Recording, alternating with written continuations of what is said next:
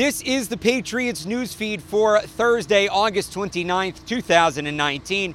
Reporting from Gillette Stadium, I'm Alex Barth for CLNS Media, the leading online provider of audio-video coverage for the six-time Super Bowl champion New England Patriots. This newsfeed is powered by betonline.ag. Visit clnsmedia.com/win today and use the promo code CLNS50 for your welcome bonus.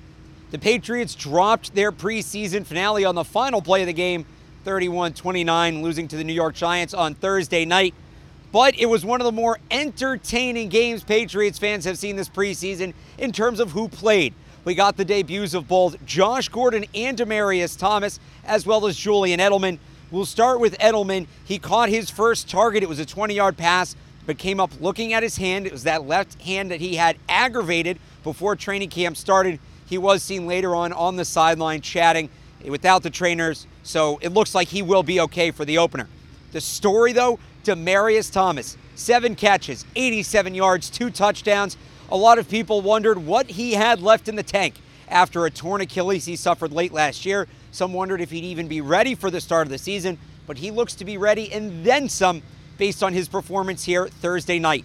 Thomas spoke after the game about just how good it felt to be back out on the field. I was excited, especially, first game coming back from tearing my Achilles, getting out to make a couple plays. I was excited about it, and I look to build on and, keep getting better. It's been a long time since I've been in the end zone, and to have on the Patriots jerseys to score, it was big for me. I mentioned Julian Edelman's injury earlier, and like I said, there aren't any expected long-term repercussions, at least right now. 2 more injury situations to monitor for the Patriots. 4th-round pick guard Yelda Froholt. He was helped off the field into the blue medical tent. We didn't see him again for the rest of the night. Ufoma Kamalu was helped off the field at one point during the game as well. Next up for the Patriots, it's a busy weekend for Bill Belichick. He will not have Labor Day weekend off. He will be going through roster cutdowns. The deadline is Saturday at 4 p.m. And then the Patriots will go about the waiver wire and setting their practice squad. They'll all have to be set by Sunday night. And then Monday, the Patriots begin prep for Week 1 and the Pittsburgh Steelers. We'll have you covered for all of it on clnsmedia.com and on Twitter at PatriotsCLNS.